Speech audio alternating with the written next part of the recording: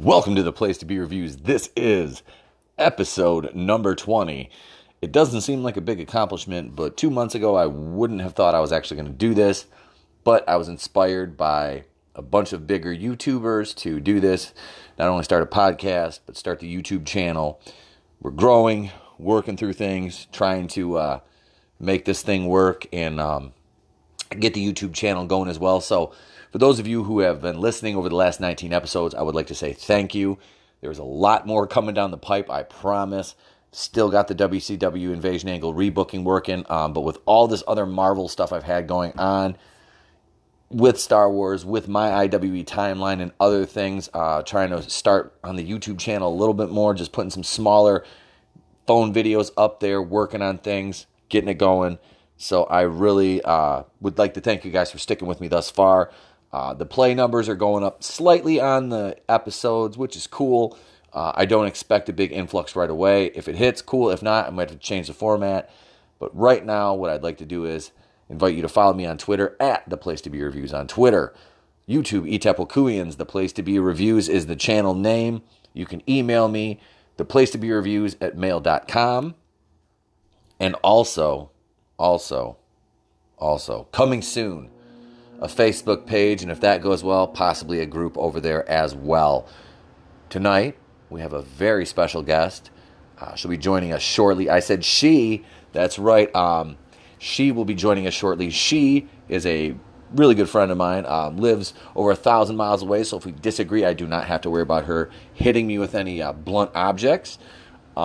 She will be joining us in our first segment. We're going to do some more Endgame discussion this evening, and also my favorite topic, we will be talking about Cadaver Danvers, Captain Marvel, who this young lady is ready to give her opinion on Captain Marvel as well. We will be doing that and so much more this evening, episode 20, The Place to Be Reviews. Anchor listeners, you get a song. We're going to start the show, and that's coming up next. We are The Place to Be Reviews. I am Pete right here with you, and we have been joined by a very special guest this evening. I'd like to welcome Monica to the program. Monica, thank you for being on with me this evening. Hey. Now, Monica is a huge Marvel fan. Has done some cosplay as the Winter Soldier, Bucky Barnes himself. Straight out of the Civil War outfit. I'm sorry. Winter Soldier did the Winter Soldier get up, and I saw that on your Instagram. That looked really cool. That was a. Do you do any cons, or did you just do that for Halloween? For Halloween, I've been trying to go to a couple of cons, but solo, nobody will take me. So. So working on that still. This is the first time we've actually spoken. It's been a couple of years at least. I know. So I'm just going to jump in here. For those keeping track, Pete and I go way back to the HL days. And I think the last time I actually saw you in person might have been like church softball league. I'm pretty sure. That was around probably 12, 13 years ago. Yeah, that was way before I moved. That's how long it's been since I've actually seen you. And I'm actually bummed right now because I know, just knowing you, and like me, you're very animated with your reactions and your responses. So I'm a little upset I can't see your face right now. Well, like I said, when we move the show more to YouTube, we'll have I'll be able to use video more for that. So when we do some live streams, you'll have to come back on for that. Yeah, for sure. Because we'll be doing some bigger live streams then. But I was going to allude to the fact that I noticed you've picked up a little bit of a Southern accent. Did I? Have I? Yes, you did. Oh, dang. Yes, okay. It's just nothing to be self-conscious about. I just noticed it because, like I said, we've known each other for so long, but we haven't spoken in a while. So it's like I'm not used to that. So, all right. Well, hey. Yeah. I want to get your take on. Like I said, we're going to be working in about 7-minute segments, so we got about 4.5 minutes left on this first segment. So let me start by getting your reaction to Endgame, what you thought. Well, just we've texted a little bit back and forth here. I am a huge Russo brothers fan. Winter Soldier is my top ultimate favorite movie. They produced that as well. I thought they fully exceeded this movie. I mean, with all that they had to work with, especially, our hero there, Captain Marvel, what they had to bring to the table with that, I loved it. Kudos to them. Segments here and there a little disappointing or a little lacking, but overall, I mean, it's probably one of my top for sure. I put this one up in my top 5 already. And actually, we do share the same sentiment. To me, Captain America: Winter Soldier is the absolute best entry in the entire MCU. Yes. I don't. Chris Evans, Sebastian Stan, those two singly are amazing actors, if nothing else. When you put them together, and then throw in, ScarJo, all them, like, it is just the storyline, just everything about it. Like, it's my top. So the fact that they were also directing these Avengers movies and let alone this Endgame, like, I was thrilled for that. I loved it. I really did. There's such a different tone because I've watched The Age of Ultron yesterday, and I watched a little bit earlier today with my son. And there's such a difference between the Joss Whedon Avengers and the Russo brothers Avengers. I mean, I think you're the only one that's noticed that besides me. I mean, Joss Whedon is such a different cat than the Russo brothers. That style is just completely different. Yeah, and I hate to take away from that movie because it's a good movie. It is. Ultron is good in its own respect. Yes, and I just the way that the Russo brothers think and direct and how they come about stuff in their head. Like, I would just love to sit and talk to them one day. Just but oh, absolutely. It's crazy different. And a lot of people don't realize that they're not even the same people that directed, Age of Ultron. And I don't know. I love it. I love them. I'm so glad they took this one, and I think they did great. I really did. I think they knocked this one out of the park. I don't know if you made it to the end of yesterday's episode, because it was a long episode. We gave our scores on it, and I gave this. I listened to that twice. Are you talking about your podcast yesterday? Yeah. Yeah, I listened to it twice. I was yelling at my radio trying to correct you a couple times. Well, when we did it, it was such like a knee-jerk reaction, and it's a lot of movie to digest in one viewing.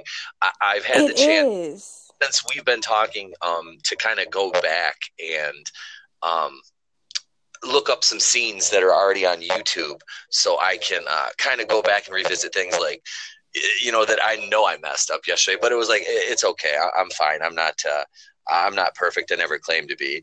But no, I just love giving you a hard time because you would return that in a heartbeat to me. So absolutely. I'm just gonna say, what was his name? Is it Jason from your podcast? Yes. So clearly, Don Cheadle, War Machine, Rhodey had zero impact on both of y'all, because that's the one Natasha's talking to. That's the one that was with Nebula that you guys are like, trying to. Yeah, who was with Nebula? Yeah. That's who it is. War Machine, Rhodey. And I'm like, man, come on.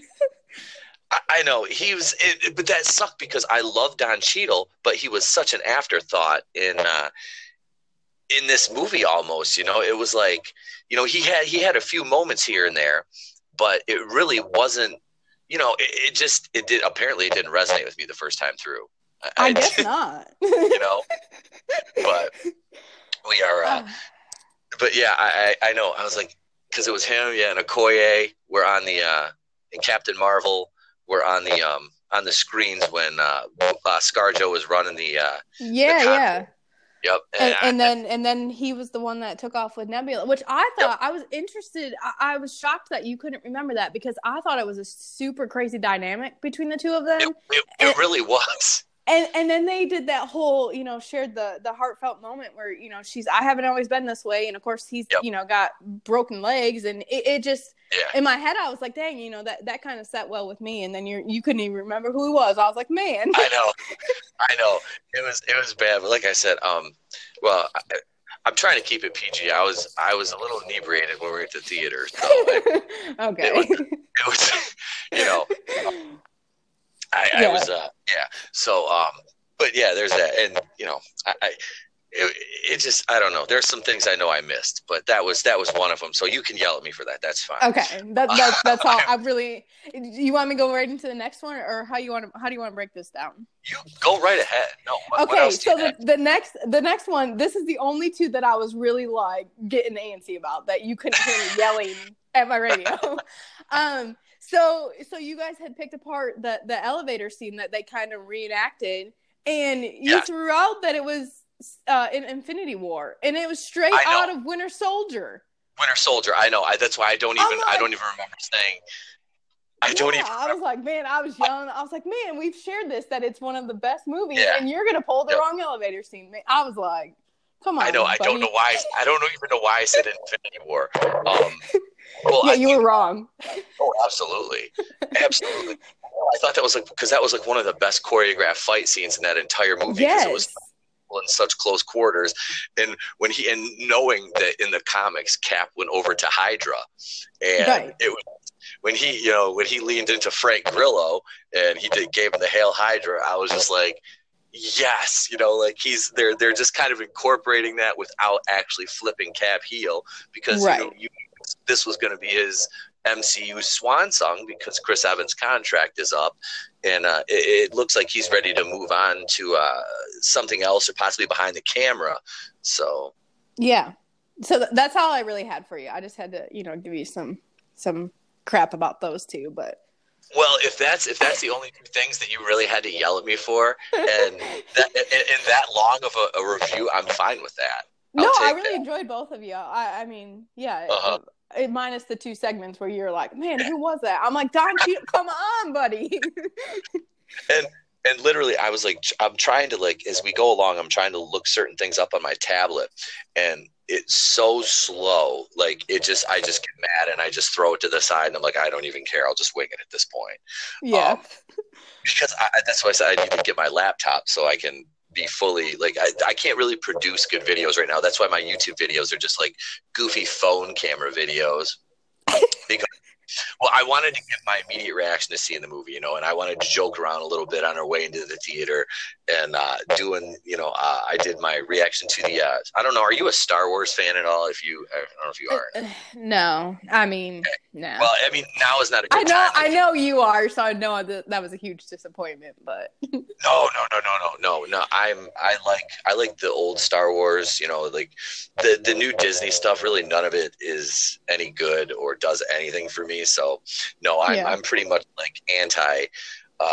Like I said, I enjoy the old stuff, and I still buy too many action figures every week, and but it's all the old stuff I enjoy, and my kid knows them all by heart now, which is really, at 3.5, really I'm happy with that. I've done that's awesome. He also he's seen more MCU movies than a lot of my adult friends, which is funny. His favorite character is it's a toss up. It's not even between two MCU guys. It's either Aquaman or Black Panther. Those are his two. Really? Literally, when him and I sat down and watched Black Panther together, and we're gonna go off the rails here for a second, and I do that frequently because I do that in a daily life. So I mean, my insane scatterbrain works. Right, shiny ball, squirrel, whatever. Yeah, squirrel, I'm with you. Nice I'm with you. Reference. I like that. We're sitting there watching Black Panther, and that's the first movie he actually sat still and watched, but he was oohing and eyeing over. He was that's adorable, enthralled with it.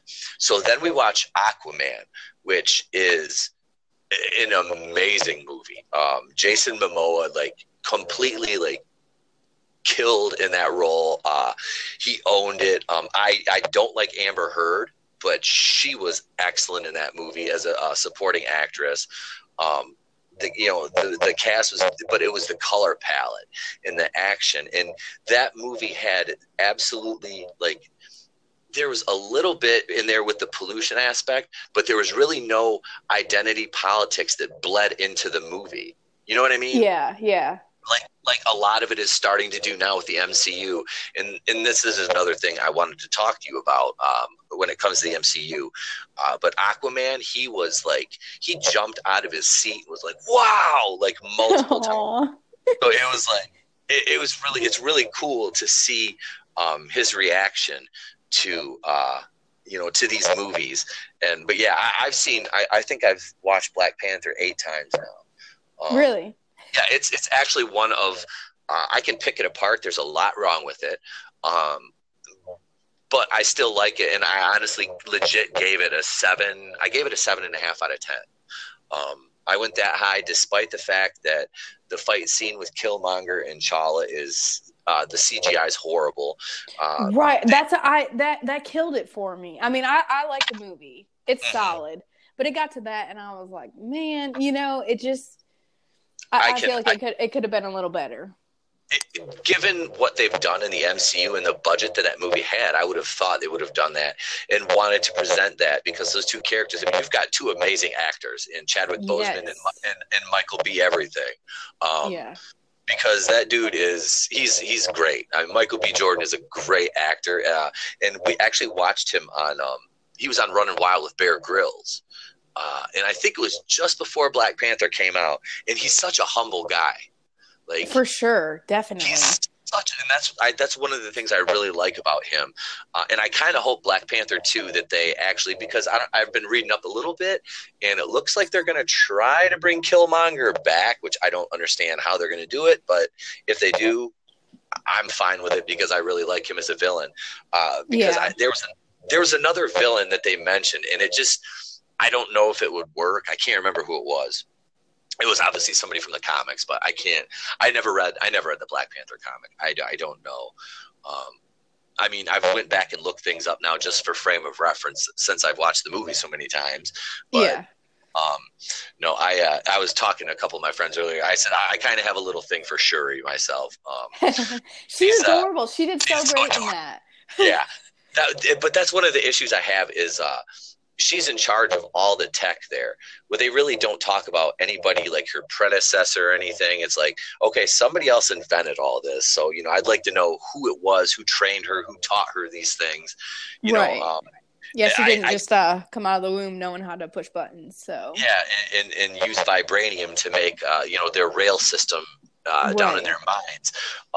And the way the planes took off that were hauling the weapons at the end of the movie, so they drop with 0 thrust, free fall, and then their thrusters kick in. So with all that technology, they just can't take off. Right. They have to slingshot take off. What was his name there that raised the rhinos? Get Out. That guy. I'm just gonna call him Get Out. The rhino farmer. That was kind of a funny gag, but I mean, it was just like. And then it didn't fall in place. I think I don't think it was like missing a beat every time. Yep, there was definitely, like you said, but overall the movie was really cool. Denai Guerrera, I adore her. I'm a huge Walking Dead fan, and I adore Denai Guerrera. There was a few things about Okoye. I'm like, she's okay. I can get past the colonizer stuff. I can get past all that because I understand what they're doing. You know what I mean? I understand. Right. It's okay. Right. It's a setup, Yep, it is, and I can get by that, and I can still enjoy the movie. But it was just, there was, like I said, there was a few heavy-handed, like ham-fisted moments, but it really, overall, I think it was a great movie. All the Oscar nominations, was it worthy of all those Oscars? Absolutely not. The ones that it won I was shocked by that. It won. Yeah, it won for soundtrack and costumes and things like, I think it was, or set design, which the sets and the costumes were completely awesome. Right. I didn't think even the base storyline of it was worthy of what they were trying to make it. I mean, and then I don't want to take away from the movie. It's a good movie, but I think they overhyped that quite a bit.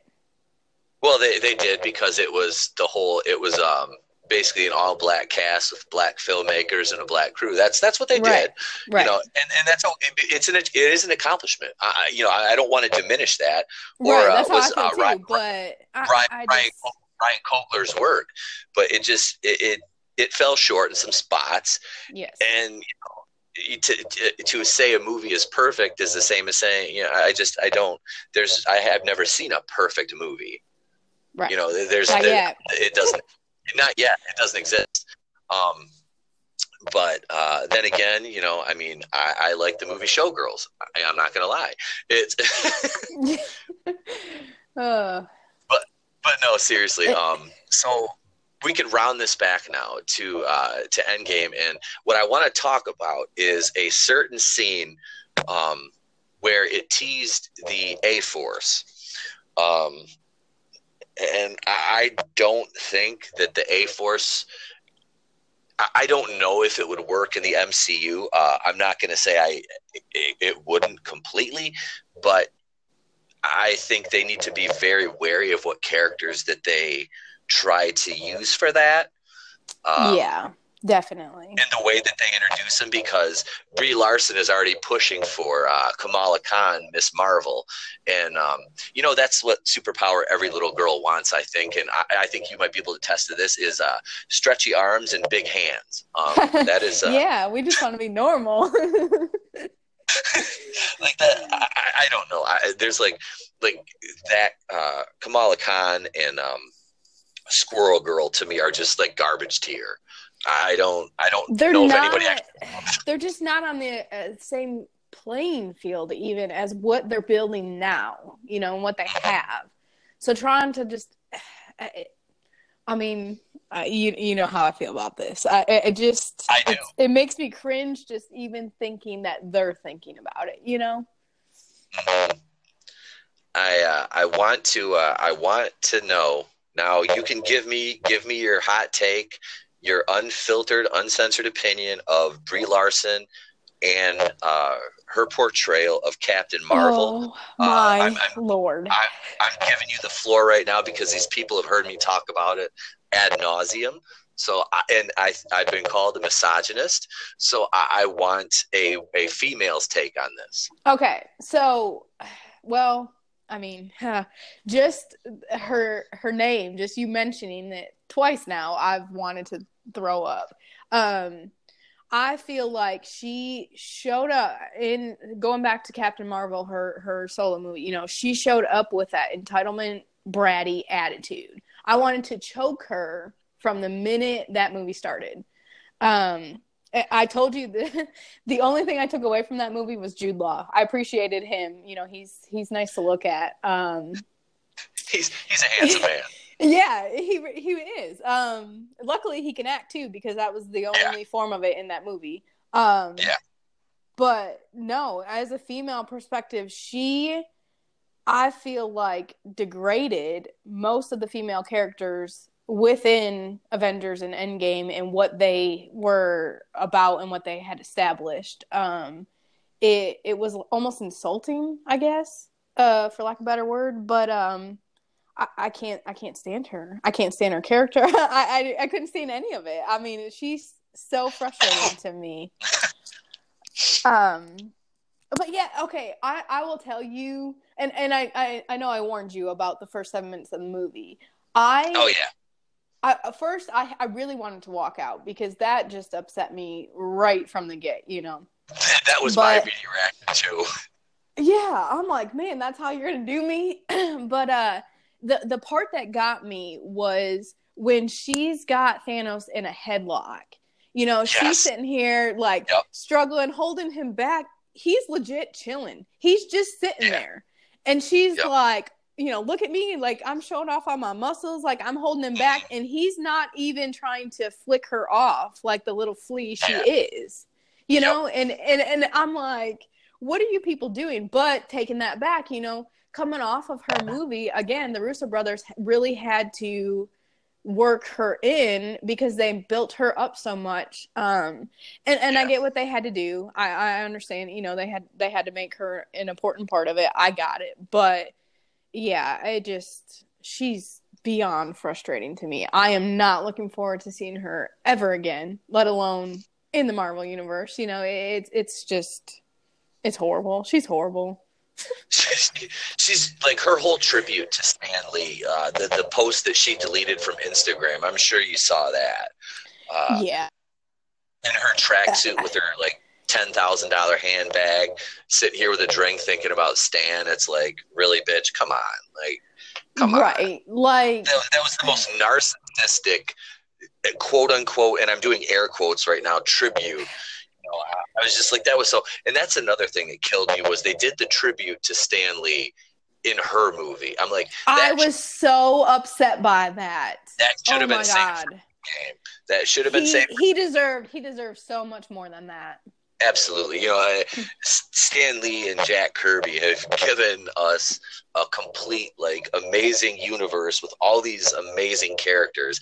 And she just comes in with her self-proclaimed intersectional feminism and just wants to, you know, basically just take a dump on everything that he's done. And she did. And she did. She succeeded in that. And then if you say anything, like, I fight these battles in like comment sections all the time, and I've been called so I love when people call me an incel because I laugh, and then I look at their profile and it's always the guys with that they'll call you a neckbeard basement dwelling incel. I'm like, well, let's see. I'm like, I'm basically retired at 39 by choice. I'm like, I don't live in my parents' basement. I own a house, and I have a kid. So, you know, I'm not. Let's you know. And they're these little like chubby Ewok looking dudes with these patchy beards. And they're like this little like almond milk drinking soy boys. You know, these little just beta males that like they try to.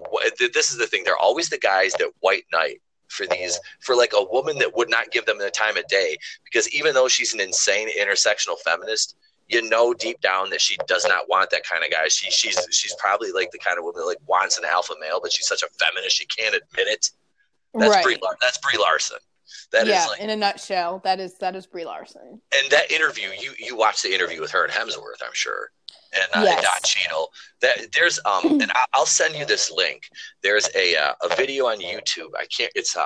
It's a body language expert broke down that interview, and it was absolutely spot on the way she called it, the way Hemsworth reacted, and it was basically what she was saying was like, Brie wants Hemsworth's approval.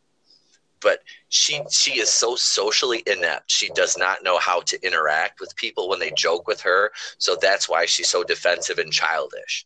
And then like when she elbowed Don Cheadle, he was like, "I told you don't touch me." It was like, and she just like that whole "thank you very much." And then she tried to say that she did her own stunts, and I'm sure she did some of them. But then she had that picture on Instagram with her stunt double. Right. See, and that's where just her as a person, she wants to be this, I did it all by myself, where you have thousands of people behind you that you need to recognize. Yep. Main one being your stunt double, who is actually doing the stunts. Like, yeah, you can jump off a 5-foot platform and be like, oh yeah, I did that myself. I mean, cool, great. But in all honesty, you know, these people that are directing and producing these movies are not going to allow you to do some of this stuff. And we all know that. We all know what, you know, so she's like just so ass backwards all the time. I can't get it. I don't know. I'm trying to come up with something like at least nice to say about. I just can't. I can't handle her. I don't like her. And that's funny too, because she tried to make it sound like her whole workout routine for this movie was, you know, I trained for 6 months for this, and you know, like I pulled a Jeep. I'm like, well, you know what? I'm like, that wasn't that difficult of a feat because it's stock, cheap, and neutral. Right, I can push a car in neutral. I mean, and I'm just a little thing. So I was gonna say, I think your workout routine is probably harder than hers. I guarantee it. I'll go toe to toe with her. I mean, I'm cool. It would not. It would not. No, she like, and then they try to for her to compare herself to Gail Gadot is Gail. She actually served in the Israeli Defense Force. She's a legitimate soldier. That's the thing. Like, plus she was so humble. Like, Wonder Woman is an amazing movie to me. It's got its flaws. But I love the movie. It's an iconic character, and to me, that is a strong female that's also inspirational. Yes, and she can do it right, though. You know what I mean? She can just handle that, I guess, attention and publicity well and do the right thing. I mean, Brie Larson has every opportunity in her hands right now, and she has yet to. You know what? I just, so disappointing. I feel like they could have just casted so much better. I really, really would have loved to see Katie Sackhoff. She's a great actress. I absolutely loved her on Longmire. Longmire was like one of my favorite shows a couple of years back. She was great in that show, and she can play the action part, or possibly like an Emily Blunt, who is another one she's a really great actress. She's versatile, and she's proven she can do the action roles. Right. Yeah. Plus, instead we got Brie Larson. I mean, we are so blessed. Well, they said, like, Kevin Feige, they had an interview with him, and it was paired up with an interview with Brie Larson. And Film Gob did this on YouTube. And it was Kevin Feige talking about how much Brie Larson wanted to play this role, how much she knew about the comics. And then they interviewed Brie Larson, and they approached her about it. And she really didn't know the source material. She had to go back and read it and all this stuff. And it's just like, she had no interest in this. They approached her. It was and she's already come out and said she's going to use this as her platform for her, her social, political, personal beliefs she's going to push out. And, nobody has a problem with women in lead roles. I mean, the most of your fans of the Terminator and Alien are guys, and those have two of the best female leads. I'm definitely, I'm a female. I'm like, Scarlett Johansson, like all these other characters that are females that are playing these strong roles and having these huge impacts. Like, I'm all for it. But Mila Jovovich, Kate Beckinsale, there's the list goes on and on of all these women who've led these franchises. That are, they actually broke, I heard Jeff on World Class Bullshitters mention Pam Grier, and Pam Grier is like the godmother of like action stars. She was the female action star in the 70s. Yes. Pam Grier is an amazing woman, amazing actress, just a beautiful, talented human being. And she broke the glass ceiling. It's women like her that broke that glass ceiling. Brie Larson is basically standing on the shoulders of their achievements and not willing to concede that they are the reason she's there, but she wants to say that she did it all by herself, and nobody but Brie. Oh no. I mean, you're coming in at the end of this huge, universe that they have built up. And that's how she acts and approaches it. And it's like, you take a step back and realize, there's thousands of people behind you. And she just, as soon as she opens her mouth to speak, I'm like, I get so frustrated. I know. And it's funny because my wife gets sick of me bitching about it, because it's like, I'm not just hating her because she's a woman. I'm like, and she knows that. She knows how annoying she is, because my wife even said, we watched a couple of interviews. I said, watch this with me and just give me your thoughts. And she's like, she just seems uppity and unlikable. And I'm gonna refer this back, because I want to make a point that I actually went in. I heard she was casted. I try to avoid as much interviews and things like that she was promoting. I went into that movie fully open-minded, because I will say I was not excited about what's Scott Lang? Paul Rudd. I was not excited about him as Ant-Man. And then I was a little unsure of Tom Holland for Spider-Man, who I absolutely adore and love him as Spider-Man now. And Ant-Man, you know, I feel like Paul Rudd does him justice. You know, he fits that role well. But walking into those movies, and the same with Captain Marvel, I was a little leery, but I'm like, you know, open-minded. Marvel knows what they're doing. They're going to be, you know, their A game, whatever. So I appreciated Spider-Man, Ant-Man. I liked those characters. I went in this, and I was so disappointed in Captain Marvel. But I fully open-minded, was, you know, super like, okay, I'm going to give this a shot, you know, let her prove me wrong. And she did not. So I just want to make that point that I wasn't walking into that movie like, oh, I'm going to hate this and leave hating it. I was really hoping that they, you know, did better than what I was expecting, and she didn't. So and that just throwing that out there. Well, I'm glad you said that, because I was the same way, and I was willing to, when I watched that, because I streamed it online the night it premiered. I streamed it online because I found a website that it was already on. And I watched it, and it had subtitles, but I still watched it anyway. And I was bored. Yeah, it was like when I watched Solo. I suffered through that on Netflix. I was like, I've never watched a Star Wars movie and been bored. Now, I watched The Last Jedi and was physically ill because the movie was so bad. But it was just like, I've never watched a Marvel movie and been bored. And I was willing to admit if I was wrong about it. I would have admitted. I would have been like, you know what? Yep, she surprised me. You know, I will admit it. But no, she was wooden. There was nothing there. It was like, it was a shell. You know, she was perfect, basically. You know, it was like, I kept waiting for the moment. I'm like, okay, you know, it's gonna pick up. It's gonna pick up. It's gonna pick up. And now all of a sudden the end credits are rolling, and I'm like, that was a horrible movie. I mean, it was horrible. What they did to the Skrulls, though. I mean, the Skrulls have been... Yes, okay. It is known. Anybody that's picked up a Marvel comic book has known they are the enemy. Since 1962. I think it's like episode 2 of issue number 2 of the Fantastic Four. Yeah, they are like the evil, the enemy. That's who you go after. You know, you're going to war against, like, from day one. And then Miss Priss comes in, and now all of a sudden she's rescuing them and like giving them a home and making it this huge spinoff. Like, they're these great people. I'm like, they were just misunderstood refugees.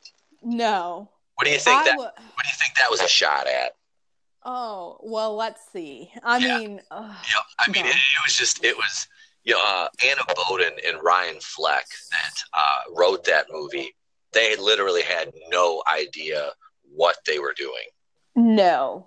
I mean, they just, it was, that movie was bad. That's like, I didn't like Thor 2, The Dark World. Yeah, that one wasn't my favorite either. That was super slow also, I thought. But absolutely, it was just dry and slow. But I would watch that on loop for 24 hours before I would watch Captain Marvel again. Oh, hands down. I'm right there with you. It's and at least, like I said, I have somebody who is the opposite sex and can, you know, kind of co-sign to what I'm saying, so everybody knows it's not just me. You know, there's actually real women that feel this way too.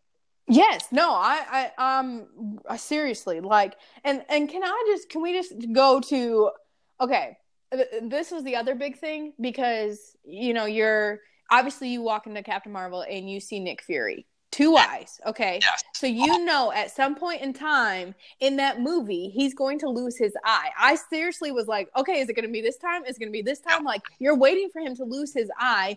Yes. And the bitch-ass cat is how it goes. I was so pissed off because I've read those comics. You know, he's the war hero, you know, and they've spun that a couple different ways in the comic books of how he loses his eye, which any one of those I was okay with. But the fluking cat, no, I was so mad about that. I mean, that was horrible. He lost his eye in combat in the comics. Yes, right? Well, in one of them. Okay. There was another spinoff. I'm trying to think of how the other one went, but it was a similar thing. Both of them, he was out in combat, you know, doing certain things, and they I want to say there was 3 different ways. Actually, we might have to Google that, but within the comics there was several different ways, and they decided to use it as the freaking cat. Like, you know. That was, and this is the problem with another thing with the Nick Fury. I don't mean to cut you off, but while we're talking about Nick Fury, the end of the movie where he's writing the Avengers Initiative, and he calls it the Protectors Initiative at first, I think it is, or something like that. And then he looks at Cadaver Danvers and her jet, which is funny because she never could fly an active mission. It was all experimental and test missions. Right, but then all of a sudden at the end of the movie, she's got her own shit lined up. I mean, it was like Lord. They screwed the retcon with the Tesseract. It was that literally, like, I was sitting there watching it on my tablet, and I was like, I want to punch my screen so bad, but I'm only punishing myself. Right. I was so angry. I'm like, stop doing this. I'm like, no, Captain America is the first Avenger. He is the first Avenger. Sure. Not Cadaver Danvers. No, and that's where, when I go back to when I said, she took away a lot of the other characters. That's the main one right there. Is, I mean, and I know, of course, you see Nick Fury in Iron Man, and he's starting to build his team and everything like that. But no, the first Avenger is Captain America, and absolutely, it was like a smack in his face, like, oh, well, I'm going to rename, my protocol here to little Danvers. And it just not cool. So not cool. Yeah, that was not even, like I said, that movie was shoehorned in. They shot that, after Endgame was already done, I think they said, didn't they? I mean, it's just. It was like, majority of it was already produced. But.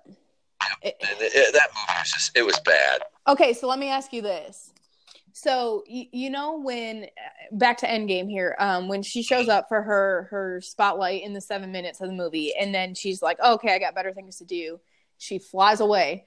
Do you see them trying to do a spinoff with her kind of showing, where she was, what she was up to? Because then she comes back at the end of the movie, she's got a haircut, she's got, all this rap sheet of stuff that she's accomplished.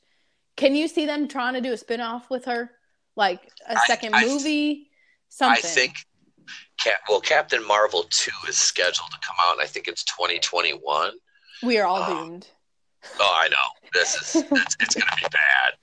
I mean, X-Men Dark Phoenix is going to be bad enough as it is, and then we're going to have to sit through Captain Marvel 2. I mean, yeah.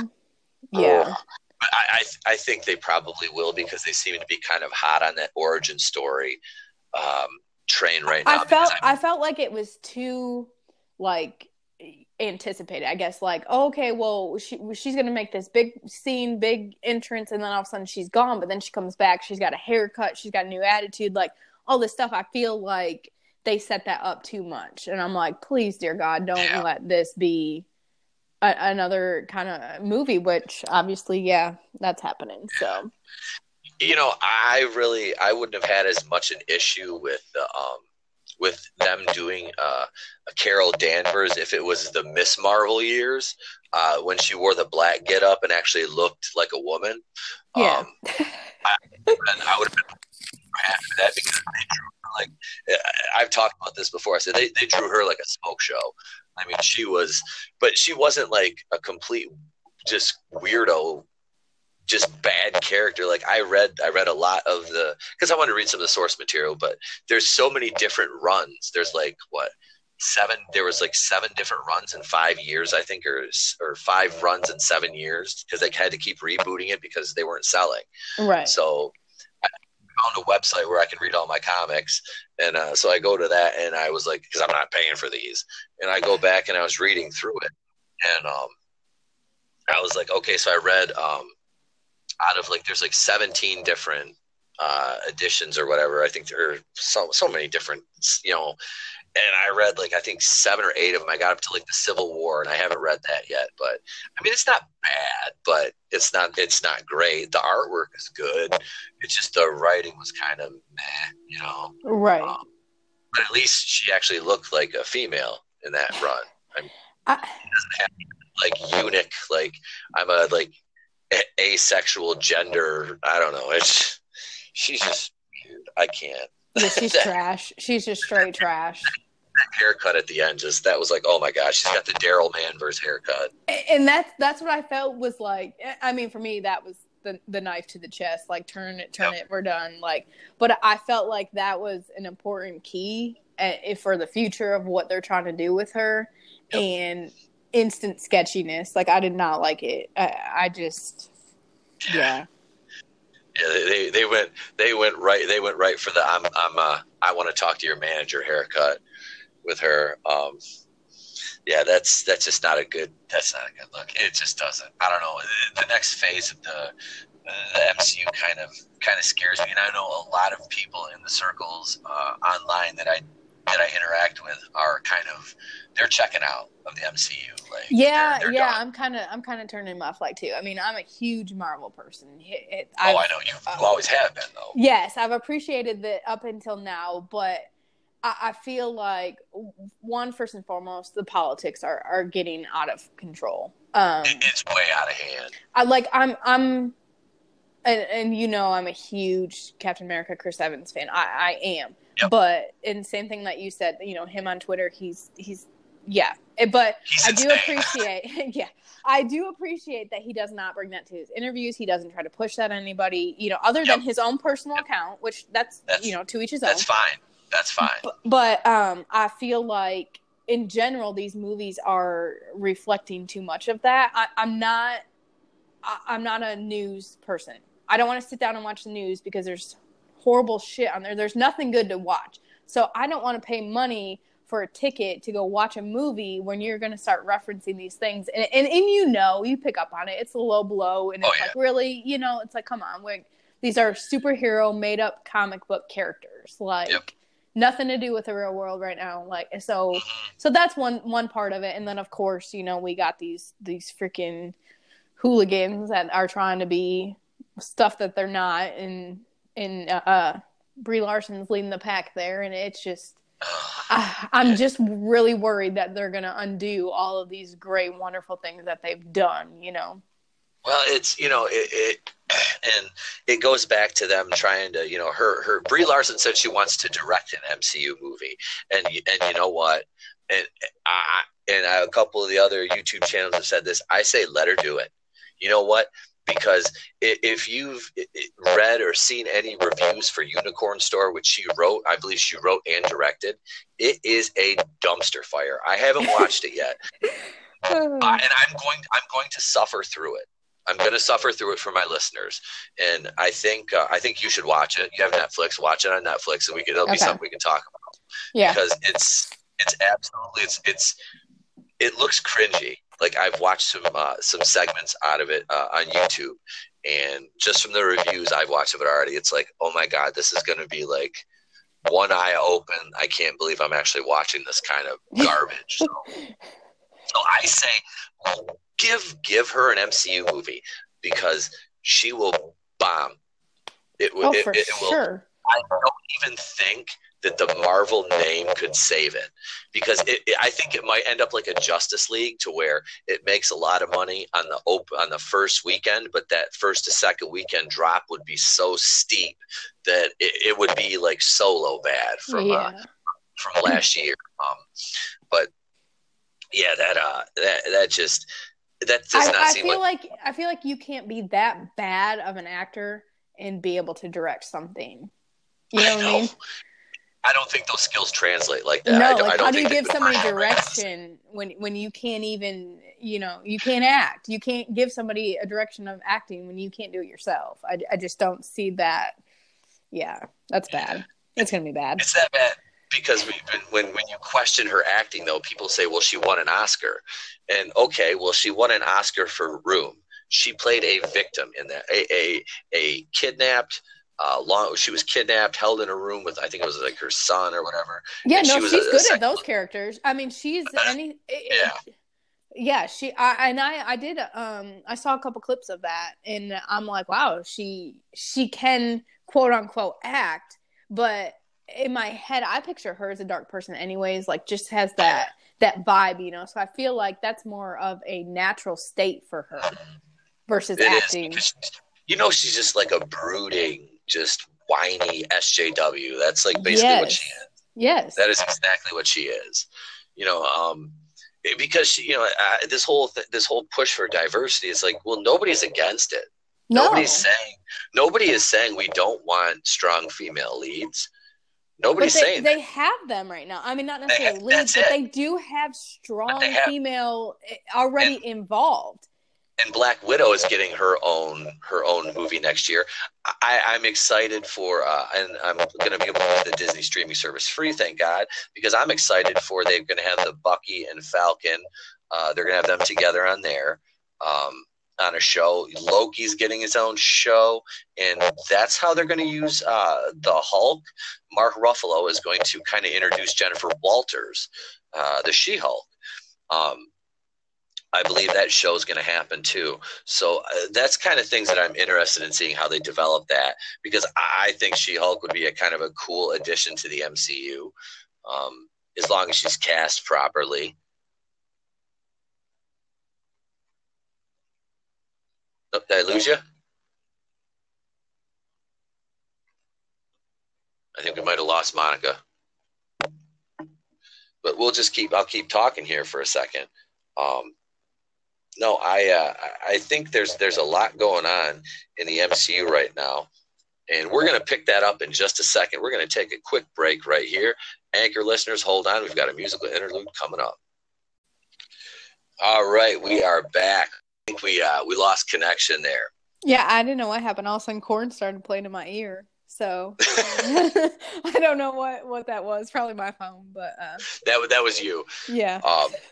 If it was me, it'd be like probably the Into the Spider-Verse soundtrack or something. That's a good soundtrack though. So kudos to you. It really is. I downloaded that's another one. I've watched that movie with my kid like probably 8 times, I think. Yeah. I absolutely dig that movie. But we were talking about the Disney Plus streaming service, and I don't know how much you heard me rambling about. So we've got the Falcon and Bucky. That's a show I believe that they're working on. Then you're going to have the Scarlet Vision with Scarlet Witch and Vision. So we are guessing they're going to bring him back from the dead somehow.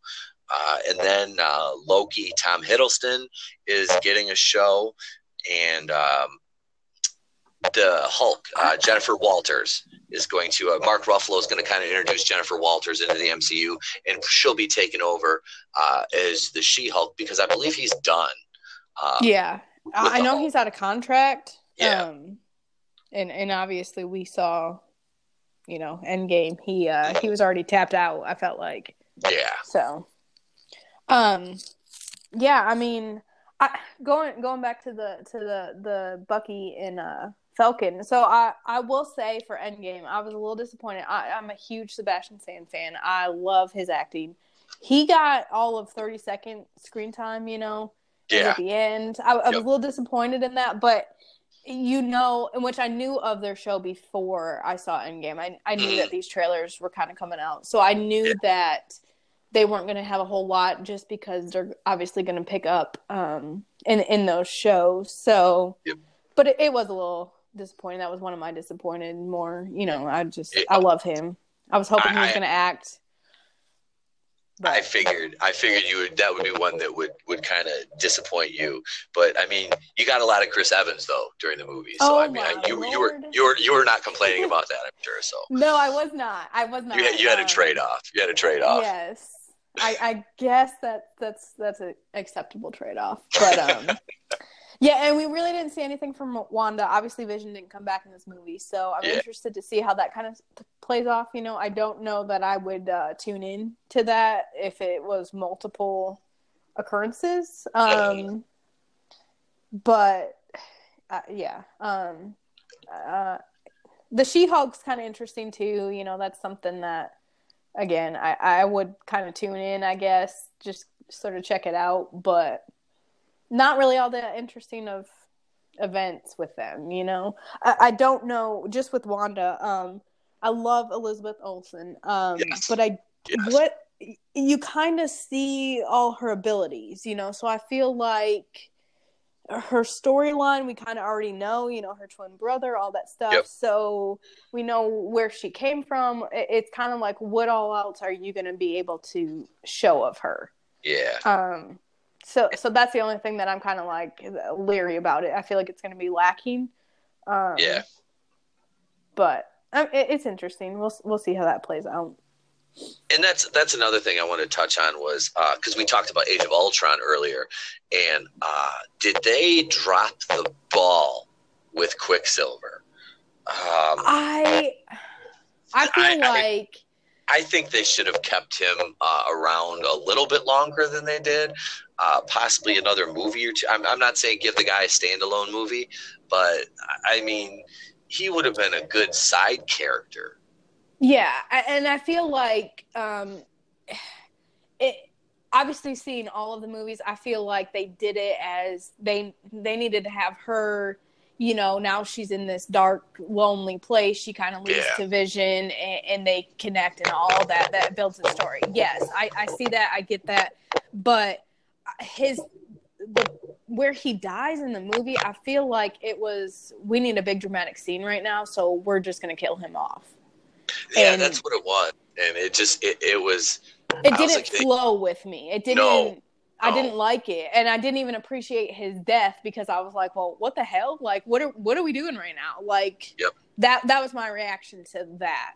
And yeah, I agree. They shouldn't have had their own standalone. He's a good side character, but I think that they just offed him, like, out of the blue, nowhere, kind of not needed, I guess. Because he was like the real only like pure speedster. Yeah. In the MCU, I mean that we've seen. You know, I'm a huge. The Flash is with me right up there with Batman. Those are like two of my favorites. Of all time. But yeah, I was like, so I kind of dig the speedster thing. And that was, I liked the character. I was like, okay, you know, cool. So we get a speedster and then he's dead. I'm like, oh, that's a shame.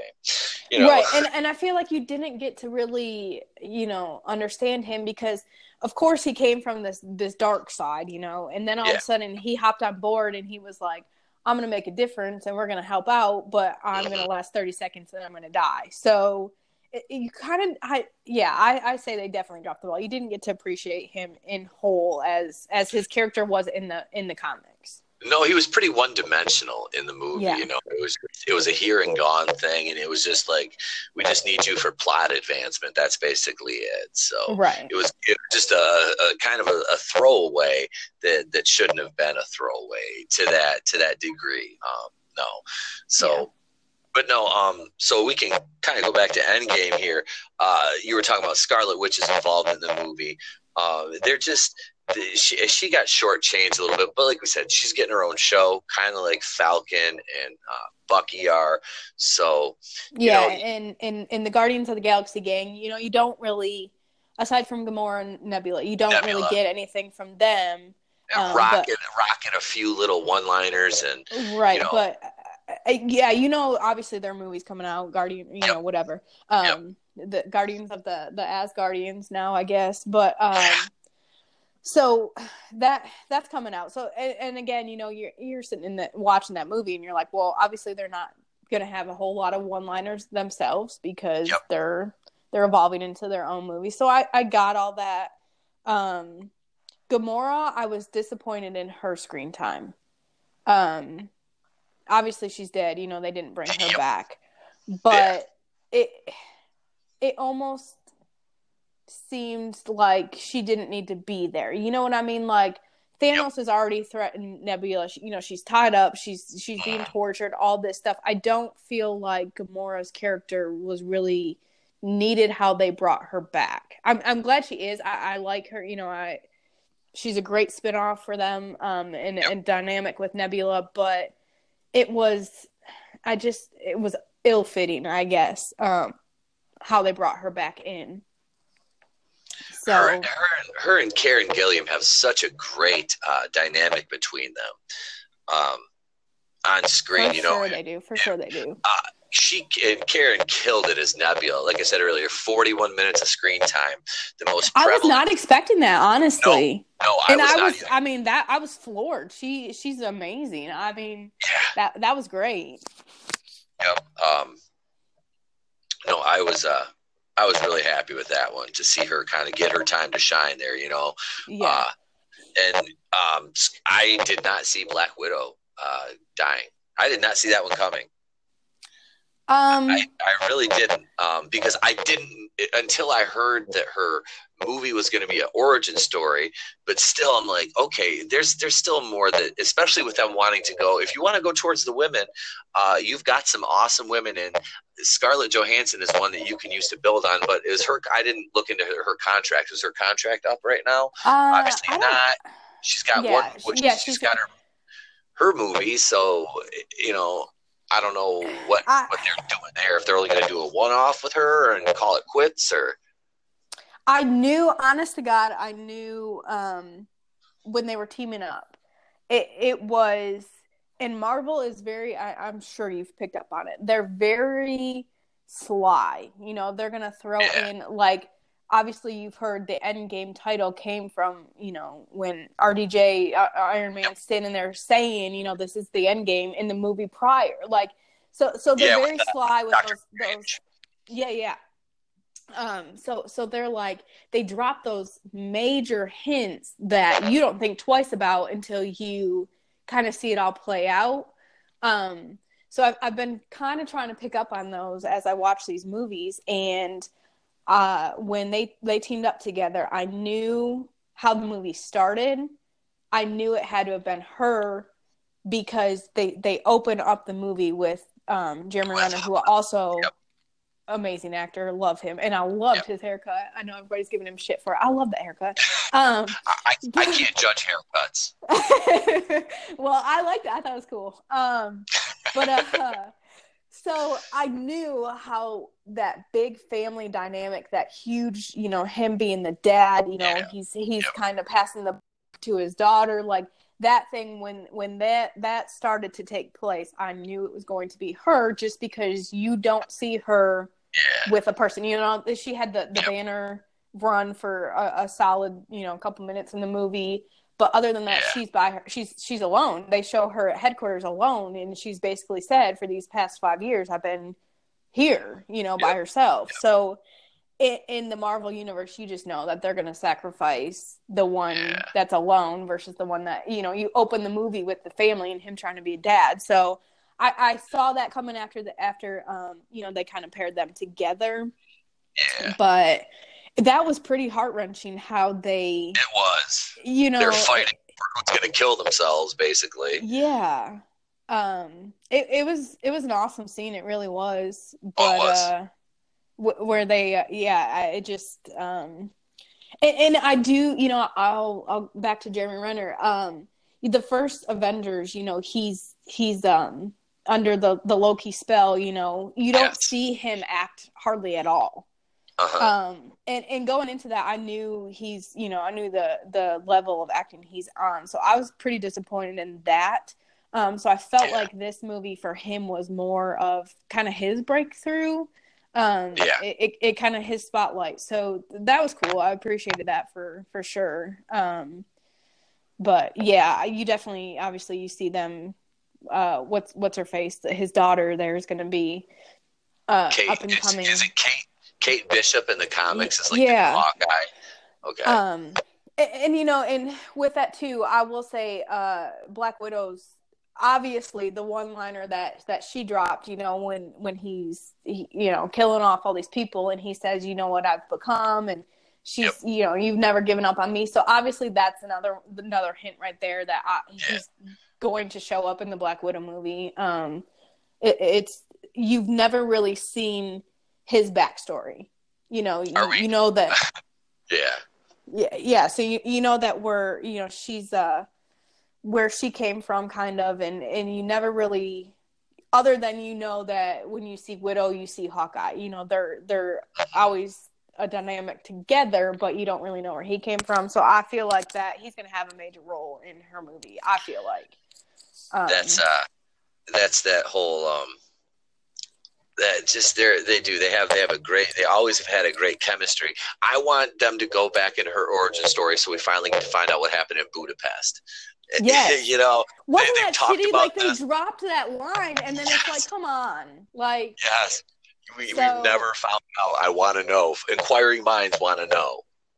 Well, just normal minds. I mean, come on. Yeah, you know, inquiring minds, normal minds. I mean, minds like mine that are like half shut down most of the time. Right. You know. But yeah, that was obviously a huge moment in that movie. And I know that people are a little upset that it's redundant. We saw it with Gamora and Thanos, but yeah, but you have to get the Soul Stone.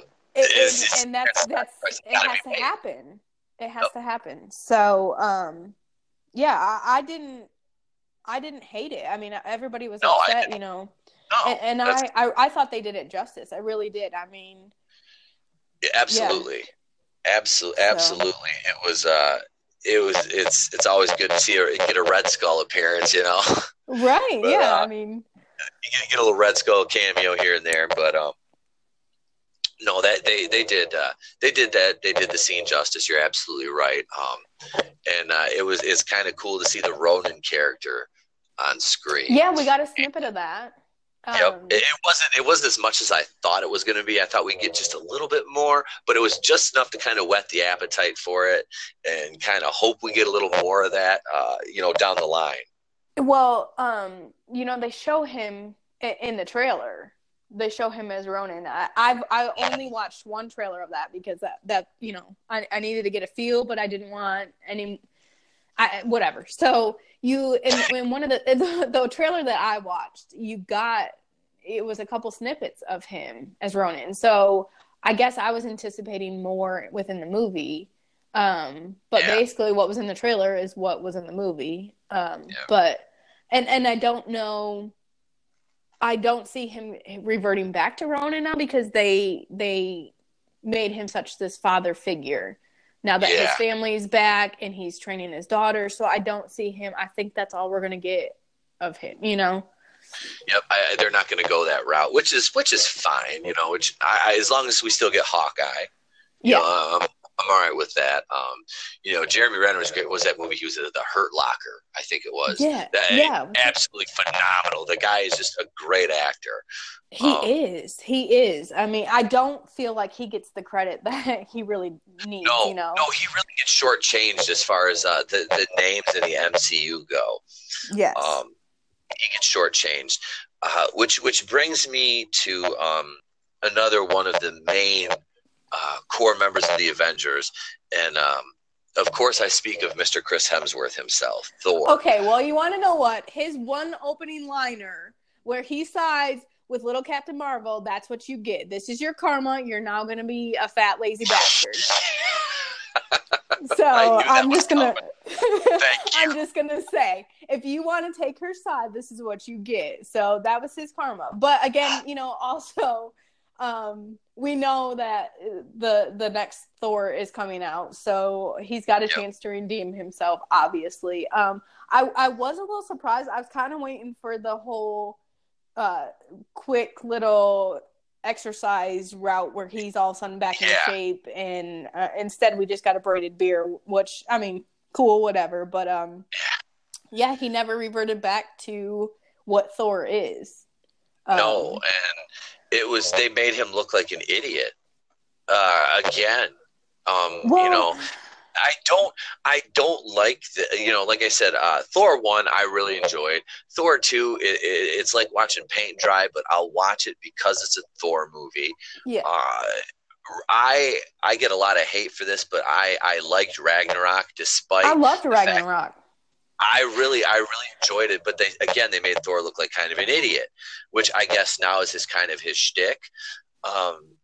But you know, I mean, of course he handles business when it's time because, you know, he's the god of thunder. And yeah, I really loved Ragnarok because of number one, I'm a huge Led Zeppelin fan, and their use of the Immigrant Song was amazing.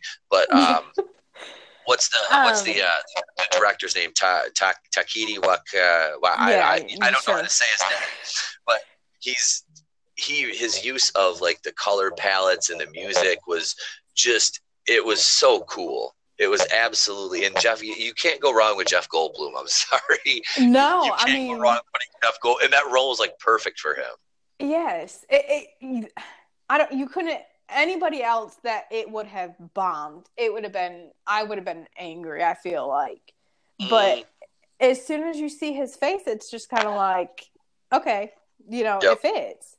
But yes. I mean, so we'll go back to the first Thor. I felt like he almost played the idiot in that film also, just because he's all of a sudden on Earth. I've never seen him as this superior, intelligent being in any of the Thor movies. No. So, I mean, I just... I don't... It just seems to have been magnified over the last... Yeah, I'll give you that. Yeah. To almost the point of parody, which I didn't... like I like you said, you were kind of waiting for him to get himself back. This little montage of Thor, like getting himself back in shape, and all of a sudden he's like, this chiseled, like, mammoth again, and right. It just never happened, And like when Robert Downey Jr. called him the dude, I like the Big Lebowski is one of my favorite movies, and that just, I kind of marked out for that. I was like, oh, he does look like the dude. Yeah. But I just, obviously we know his movie's coming up. So, and with that being said, him passing the torch, I liked the Valkyrie character within Thor Ragnarok. That was cool. The backstory was cool. Obviously, his sister, and I liked that. I'll give them that. As far as him kind of passing the torch to her, and now she's going to be this up and coming great big thing. I'm not so sure. A little sketchy on that. I'm not sold on that. Yeah, I don't feel like you get a couple snippets in Ragnarok about how she's, we've tried to defeat her once, and now every single Valkyrie is just gone. There's nothing left to them except for this one solo. None of that in my head is a good idea for him passing the torch. But I do see where, he's coming to the end of his contract also. I see where they're trying to kind of still set that all up and have, Asgard and all these characters. But I don't know if I'm going to like that too much with her. I'm not a big Tessa Thompson fan, because she's basically a Brie Larson-esque person outside of her role. Yeah, definitely. So I and what she's bringing to the table is just more identity politics. Right, exactly. And that goes back to what I said earlier, is it's kind of just, it's taking away from, as a kid, reading these comic books and, watching these shows and all that, and now we're it's kind of ruining it for me. But you're not, it's not like we're alone here in that. So yeah, but it's if you dare say, well, I can't say this because I'm a white man, but you as a woman, you can knock it all you want. Me, if I do, like I said, I get tore up and called names, which is, but I love it because I have there's a lot of guys I know, and you'll have like a black guy will say something like that, and then somebody will just insult them and call them a racist, and they're like, well, you didn't really look at my picture, did you? And then they're like, oh shit, the comment gets deleted or something like that. And it's just like, it's so funny the way this knee-jerk reaction you get if you dare speak ill of Captain Marvel, or any of this like weird forced identity politics and inclusion, that nobody minds if it happens. But when it's forced, it's cringy and it doesn't make any sense. You don't forsake story just for inclusion and diversity, because that alone does not make a good story. That can be, those can be pieces of the puzzle or building blocks, but you need to tell a good story. That is paramount to anything a movie related. Is your story comes first, and then you need to include actors that can accurately portray the characters in the story you are telling and make them believable to your audience. Not, I better check all these boxes. If I don't check these diversity boxes, it's not going to be a good movie. Well, false. It's not going to be a good movie because that's what you're focused on. Right. And I mean, with Tessa Thompson, like I appreciated her little banter in Ragnarok. I thought she was good with Ruffalo. I didn't mind her in Ragnarok. Right. And her dynamic was good. Her, the insult part was on. It wasn't over the top. It was, it was good in that. But I felt like they're again trying to build her up too much in Endgame, and obviously they're going to lead up to her, sitting on the throne, and it comes down to like entitlement almost to me, like you can kind of see that shifting, and I don't. It makes you unappreciate her in Ragnarok, I guess. I could retroactively unappreciate your work. Yeah, like not. I don't. I'm leery with that. I mean, and that just goes back to the whole thing that we were talking about earlier. It's sketchy. Because these are some A-list, great, amazing actors and actresses that are just not. They're just not going to ever fulfill their shoes, No. Speaking of which, we got the end of Captain America's journey in this. Oh, so sad. Which for you is, I'm sure, a little more heartbreaking than it is for most. But I love Captain America as a character. Chris Evans, like I said, every time he's put the suit on, he's done an amazing job. And he will be missed in these movies. The guy is a staple in the MCU. I mean, he's the first Avenger, no matter what they will have you believe in Phase 4. He is the first Avenger. The Avengers were built on him. And if it was not for Chris Evans' brilliant portrayal of Captain America, we might not be where we are today, outside of course, Robert Downey Jr. being the cornerstone of the MCU. But no. Well, yeah, I mean, okay, so best, as soon as Chris Evans walks into the scene, of course I'm like, oh, look at his ass. He's got such a nice ass. Like, just how hilarious to me that in my head I'm like, appreciating this nice scene with him. And then, of course, they reference it, and that will forever be in my head. It's America's ass. And I just thought that was great. And of course that's the female aspect of Captain America. But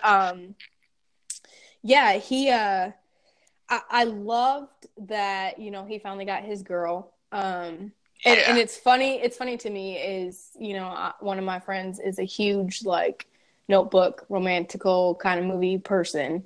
And she'll ask me what my favorite romance movie is, and I will tell her Captain America, the first Avenger. Like that's what I know of romance. So I loved that he finally got his girl. He finally got his dance. That was so sweet. Yes. To me, it my background story. So that was great. Loved that. Obviously, you can't kill him off. He's proven time and time again he's not going to die. No. So I get why they made him an old man and finally made him, they aged him. And I get all that. It was unexpected, I guess, and almost a little creepy. Like I just, you're not at all expecting it. And when he was sitting on that bench, you could tell obviously he had shrunken down. He's this small little fragile thing. But I was not expecting him to be an old man, I guess. But then in the reality of it, what he would be 105, 6, 10, something, so it still didn't really fit. I didn't really love it, but I get where that was the only way they could really get him, out of his contract and off the screen. But again, him with Haley Atwell, like that was nice. That was it was a good ending for him. It was a nice swan song, I thought, for him. It truly was. It was a very fitting ending for a great character, and like I said, the second, most important member of the Avengers team from the very, very beginning of the franchise. And I did like how, so where they're in that 5-year gap, and they're trying to kind of, Cap has always struggled with where he belongs since he came out of the ice, and I thought that was kind of cool little pay to Falcon when he was in doing, kind of like the AA meetings where he's like, because you see in Winter Soldier, that's what Sam, what he does before he comes across and meets Cap. So I liked that little turn there. I don't know if anybody picked up on that, but I definitely did. It was a nice tip of the cap to yeah, and I feel like that was in turn, because Falcon was dissipated. He was one of the snappers, but he's missing his friend, and the only person he's really had to connect with, because he went through all that with Iron Man and all that stuff. Bucky and Falcon were always on his side, so I just appreciated that. I thought that was a nice little throw in there. Absolutely. But yeah, I'm a little sad. He's all done. He's gone. Well, you're not the only one, I'm sure. So you could probably I don't know. I'm sure that you can make a support group or something up. Right. You can. We'll have to meet in the same. It'll be meeting in the same hall as the Black Widow. The Black Widow support group, the Scarlett Johansson fans. So the coffee and donuts will be served in the lobby after the meeting. And nobody can say no to donuts. So no. So that brings us to Mr. Robert Downey Jr. Yes, your holy mighty God. Yes, he is. Iron Man. Robert Downey Jr. he became Iron Man. He was Tony Stark. I felt that also. Just from the very first movie, which I said I didn't see Iron Man for 2 years until it came out, and I think by then Iron Man 2 had been released. So I went back and I watched the first one, then I watched the second one, which I enjoyed. I found something to enjoy about all three of the Iron Man movies, even though Iron Man 3 is they really killed the Mandarin. They didn't do that character justice at all in that movie, and I didn't like it. You have an actor like Ben Kingsley, and then you just use him as this pawn who's playing a bad guy, but he's not really a bad guy. He's just a drunken drug addict who happens to be acting like he's an international. Yeah, it was almost a little confusing. It was with the extremists and the Mandarin. It was just there was so much going on in that movie. But I still Robert Downey Jr. He's such a show-stopping scene stealer. And his little one-liners. And then Jon Favreau, too. Jon Favreau is awesome. Yes, I'm excited. Okay, so obviously I saw the Spider-Man, what's the new one coming out? Homecoming, and then you got Far From Home coming out. Yes. So when I saw the trailer for that, I was instantly it's a lot of happy on the trailer. So I'm like, okay, well, obviously now we know, it makes sense, but I'm excited for him to kind of fulfill that role also. Peter's mentor. And yes. Yeah. But so I don't know if you've read any of the magazines or anything that come out, but one of the magazines at work came out with a Chris Evans article. And one of his lines in there said, you play a character so long, you kind of start to relate to them and the fact where you kind of react how they would react. And I feel that with Tony Stark and RDJ. I feel like you don't know, there's no, what I mean? Lines are blurred. Yes, definitely. If you were to go up to him right now and interview him and ask him a question, it's almost like you would be getting an Iron Man response because they're so in tune. But there's nobody else that could play that character. no, he was just absolutely amazing, and it's just that swagger and that confidence completely. But on top of that, there's nobody else. He goes through, of all the characters, the highest highs, the lowest lows. Oh yeah, and he does it flawlessly. Yep. And I ultimately think it's because that's how he is in real life. You know, it's like you're like watching his life. That was his true life story. I mean, he was like huge, and then he fell off, and it was all the cocaine and all, and then he comes back and this, reinvents himself and, revitalizes his career. And that is basically the Tony Stark story. Yeah. No, obviously he's why we have this big franchise that we do now. Absolutely. He was great. How was your take on the Tony actually has a heart tribute in the funeral scene? Oh my God. Where she puts it on the flowers.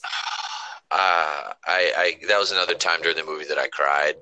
I didn't cry once. I feel so heartless. I did not cry. I did. But like honestly, like I'm usually an emotional wreck anyway. So like it's just like nothing for me. I'm like, oh my God, like a butterfly. Like, oh my God, I burned the pot room. I did though. I was like, oh my God, that like, and when Happy was sitting there talking to his daughter, and he's like, what did they name her? Is it Morgan? Morgan in the movie? I can't remember her name. I think it was. It's Morgan.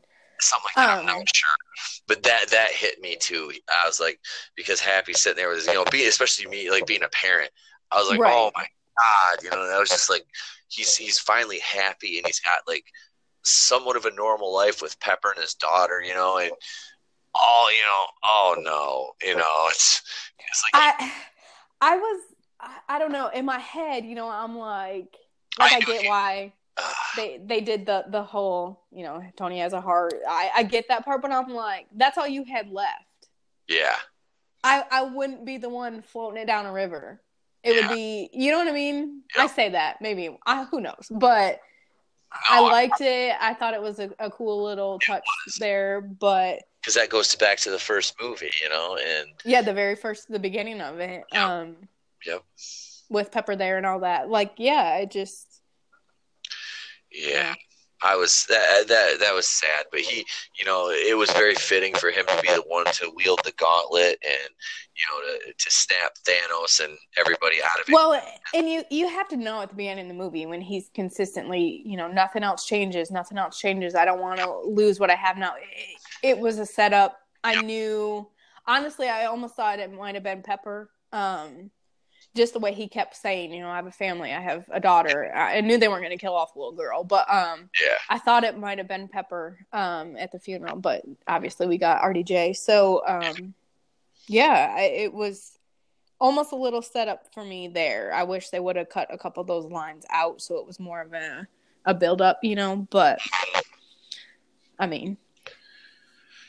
I thought they did it all well. I thought they did his character justice. He went out with a bang for sure. Yeah, that's a difficult arc to close.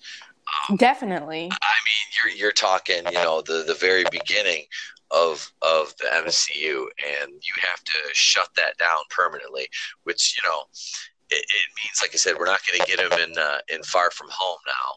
So that kind of bums me out because I really liked him. I like I said, not a lot of people do, but I liked him mentoring Spider-Man. Tobey Maguire will always be my favorite Spider-Man. Yeah, that's what we grew up with, though. I mean, absolutely. Plus, those movies were awesome. Like Part 3 gets a lot of hate because, and I can see why. You shoved Sandman into that, and you've still got Harry as Goblin, and you've got Venom in there. There's so much going on, and then you cast Topher Grace as Venom. I mean, in the litany of questionable casting decisions, Topher Grace's Venom is one of them. Yeah, a little bit. But no, Tom Holland is a great actor. The kid is great. He just needs to learn how to keep his mouth shut, and he'll actually get a script that's not 99% redacted. But, they weren't letting him spoil anything. Right. Yeah, no, definitely. I did like him, and I liked him with RDJ. Yes. Yes. And I felt like that's kind of, again, the same dynamic that you would get if you came across him on the street, you know? But yeah, no, I like how they sent him off. Had to happen, obviously. Oh yeah, my guy goes, your guy goes. Yep. I mean, they're paying him what, 80? Like, I mean, God, we went through all the money he made. He's made around $300 million, in his time as Iron Man. But I feel like that's rightfully earned. Oh, I'm not saying it's not. The man led a franchise, for 10 years. Or was one of the key elements to it, but yeah, he's earned every penny of that money. That's not even counting, what he did, before he started playing Iron Man. So right. He can, if you wanted to, he could retire now, Oh, definitely. Right up into the sunset. He literally owns a house in Malibu, I think it was. I was reading yesterday, in a little article I found about him. So when I was kind of looking up his net worth and how his contract was broke down through his Marvel deal. So, but yeah, Robert Downey Jr., RDJ he was the man, definitely the man, and is going to be missed. But so let's talk now about how you scored this movie out of 10. What did you give it? What are your final thoughts on it? Well, let's see. I'm like everybody. I'm like everybody's big round of applause kind of person. Like, I appreciate people in their work, so I feel like I already overscore things. But I'm sitting at like 9.5. Okay. Other than the freaking whore that comes in and ruins the first 7 minutes for me. I really have no nice things to say about her, but you don't have to on this show. You never have to. Yeah. Other than that, like there was a few parts here and there, but people don't realize how many, and especially if you literally have just walked into Endgame. Let's go watch a movie tonight. You walk into Endgame, you see it. You don't realize the 10,000 different storylines that they're dealing with. And that's just in the movies they made. We're not even bringing in the comics and how the comics go and all that too, So, I feel like again, the Russo brothers just did an amazing job with that. I'm sitting 9.5. Okay. But 9.5. That's that 9.5 range. I was at 8.5 on this one. I think, like I said, like you just said, to basically echo your sentiment, Captain Marvel ruined the beginning of the movie, made me almost, if I wasn't sitting in the very back, I wanted to throw my soda, but I'm like, I would have hit somebody at about midway through the theater, and it's not their fault, she's an idiot. Right. So I refrained, and the movie I enjoyed it. There, like we talked about, there's a few flaws here and there, but overall it was because you're dealing with such a broad sweeping storyline, a time heist, you have a 5-year time jump, you're dealing with different timelines, a ton of characters, you need to explain this and explain that ad nauseum. You're ending character arcs that have been going on forever. It was a lot to deal with, and like you said, the Russo brothers, I can't say enough good things about what they did here, but I'm still going to go 8.5 on it. Yeah, I will tell you, we're going to see it again this weekend, so I'm going to go see it again too, because I want to, and maybe we'll do this again after we do a second viewing. Yeah, because we're going to pick up things that we didn't see the first time, so. Yeah, we can definitely do that, and I just want to say thanks for coming on.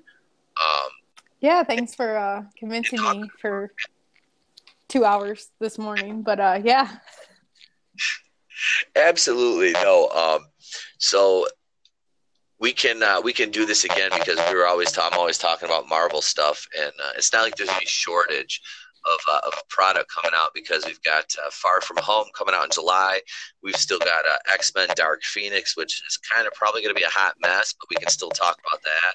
Yeah, we can throw that in with Danvers there, so that's cool. Oh yeah. And what else? Obviously, I'm going to go see that new Chadwick Boseman movie, 21 Bridges. Yeah, you know the Russo brothers directed that too. Yes. When I saw that, I'm like, this is going to be good. I was like, it's going to be a good movie. Yeah, for sure. I mean, I'm excited. I like Chadwick too. I mean, he's a great actor too. So it's gonna be good.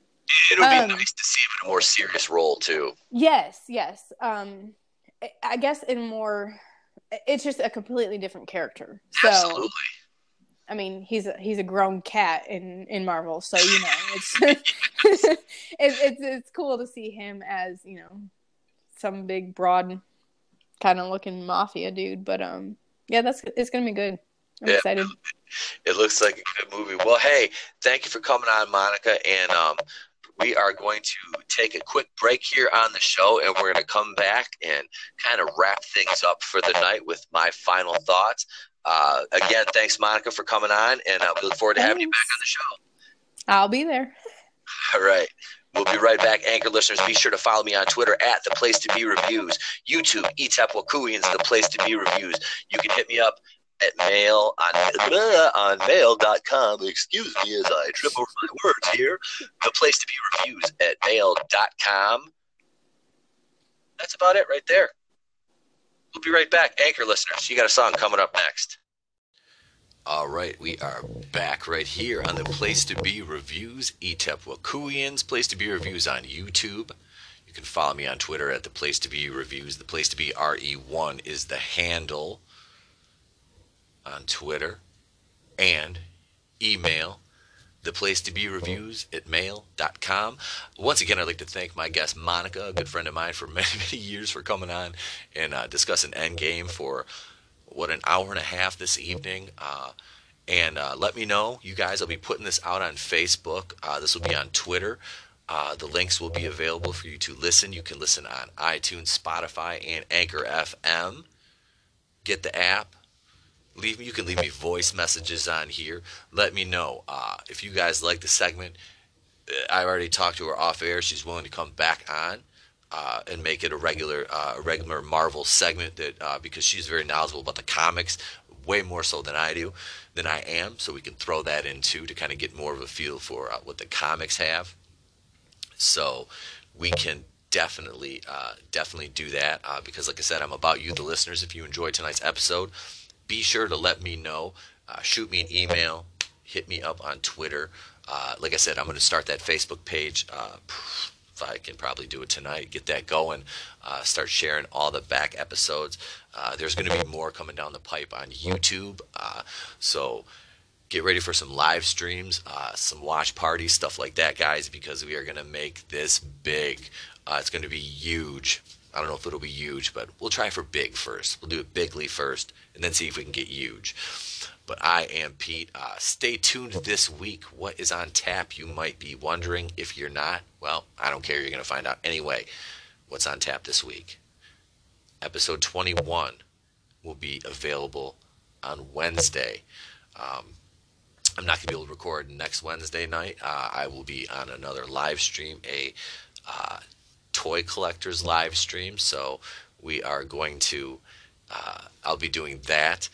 But this Wednesday night, episode 21, we're going to get back into my IWE timeline. We're going to talk some Star Wars, and we'll be breaking down some articles from some other websites. And I just got a text message. Let's see if someone's Facebook message.